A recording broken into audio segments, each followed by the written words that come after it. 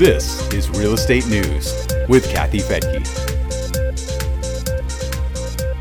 In this Real Estate News Brief for the week ending May 27th of 2023, you'll get the latest reading on inflation, how much home prices have come down in a year, and the long-awaited opening of Amazon's HQ2. I'm Kathy Fettke, and this is Real Estate News for Investors. Let's begin with economic news from last week, and the minutes from the Fed's May meeting offer a few insights. They reveal that several officials believe we may not need more rate hikes to get inflation back down to the 2% level. Forward guidance also indicates a pause in hikes at the June meeting, although some Fed officials say rate hikes have not been ruled out. And with the latest report on inflation, there's new concern that the Fed could be inclined to hike rates again. The U.S. Bureau of Economic Analysis released the April reading on the PCE index. It shows it going in the wrong direction ahead of the Fed's next meeting. The index was up 0.4% and raises the annual rate from 4.2 to 4.4%. The core rate was also a disappointment. It eliminates prices for food and fuel and was up 0.4% to an annual rate of 4.7%. The PCE is the Fed's preferred inflation gauge, so it will play an important role in their next rate hike decision. The Fed minutes also offer a recession forecast, predicting a mild recession in the fourth quarter of this year. A moderately priced recovery would follow, with unemployment set to increase this year and then peak next year. Those numbers would start coming down in 2025, according to Fed officials. But they also acknowledge that the impact of the tightening process would be lagging, and that close monitoring of incoming data is essential. Cleveland Fed President Loretta Mester spoke out on Friday after the PCE was released and said the data shows the Fed has more work to do. She believes that the central bank will need to raise rates again, while other Fed officials appear to be undecided. Jobless claims pulled back from the previous week after a major crackdown on fraudulent claims in Massachusetts. The latest report shows 229,000 applications for benefits. That's up 4,000 from the revised number for that surge in claims. As MarketWatch reports, jobless claims show little or no sign of rising U.S. layoffs since the early spring. Consumer spending has kept a recession at bay, and April was no exception. Consumers shelled out 0.8% more money in April, which was double the amount that the Wall Street Journal analysts had forecast. A lot of the money went toward new cars, but also for travel, recreation, and other services. As reported by MarketWatch, that's a sign of confidence in the economy. Consumers also spent money buying new homes. New home sales were up 4.1% in April, according to the Commerce Department.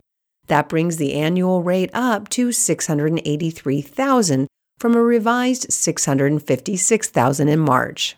That number is seasonally adjusted and reflects the pace of construction and how many homes would be built if that pace continued for the entire year.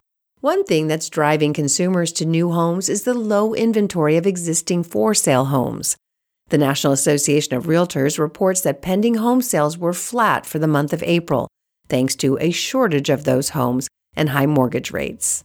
Mortgage rates have continued to rise. Freddie Mac says the average 30-year fixed-rate mortgage was up 18 basis points last week to 6.5%, mostly due to uncertainty with the debt ceiling. Now that that's been figured out, rates are coming back down. But last week, the 15-year was up 22 points to 5.9%. And in other news-making headlines, although home buyers are still struggling with affordability issues, home prices are deflating.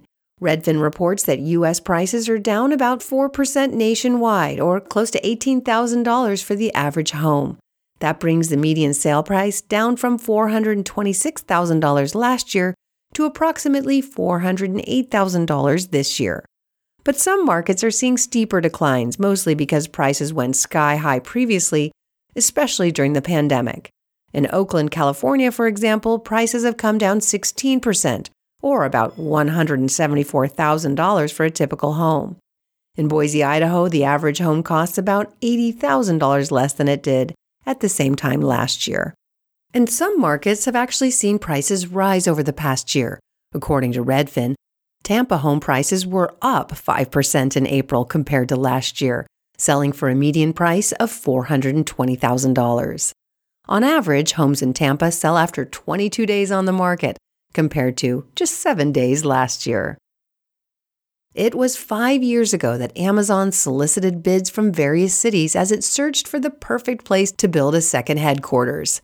Well, the day has finally arrived that Amazon's HQ2 has launched and is welcoming its first employees. The winning city was Arlington, Virginia, which now has more than 2 million square feet of new Amazon office space. The company has been bringing employees into temporary office space and is now transferring them to the new complex. Amazon expects to have 8,000 people working there by this fall, with a total of 12,500 working there eventually. Starting May 1st, Amazon required that employees work in offices at least 3 days a week. The new digs feature some amazing amenities, however, that may have employees wanting to come back to work, including 2 rooftop dog parks and a 2.5-acre park with another dog park. That's because Amazon employees are allowed to bring their dogs to work. Not so much for children, although Amazon helps employees find good childcare. Well, that's it for today. Check the show notes for links. And remember to hit the subscribe button and leave a review. We really appreciate it, and I read them all personally. You can also join Real Wealth for free at newsforinvestors.com. And when you're there, you'll have access to hundreds of free webinars to learn more about real estate investing. I'm Kathy Fettke. Thanks for joining me here on Real Estate News for Investors.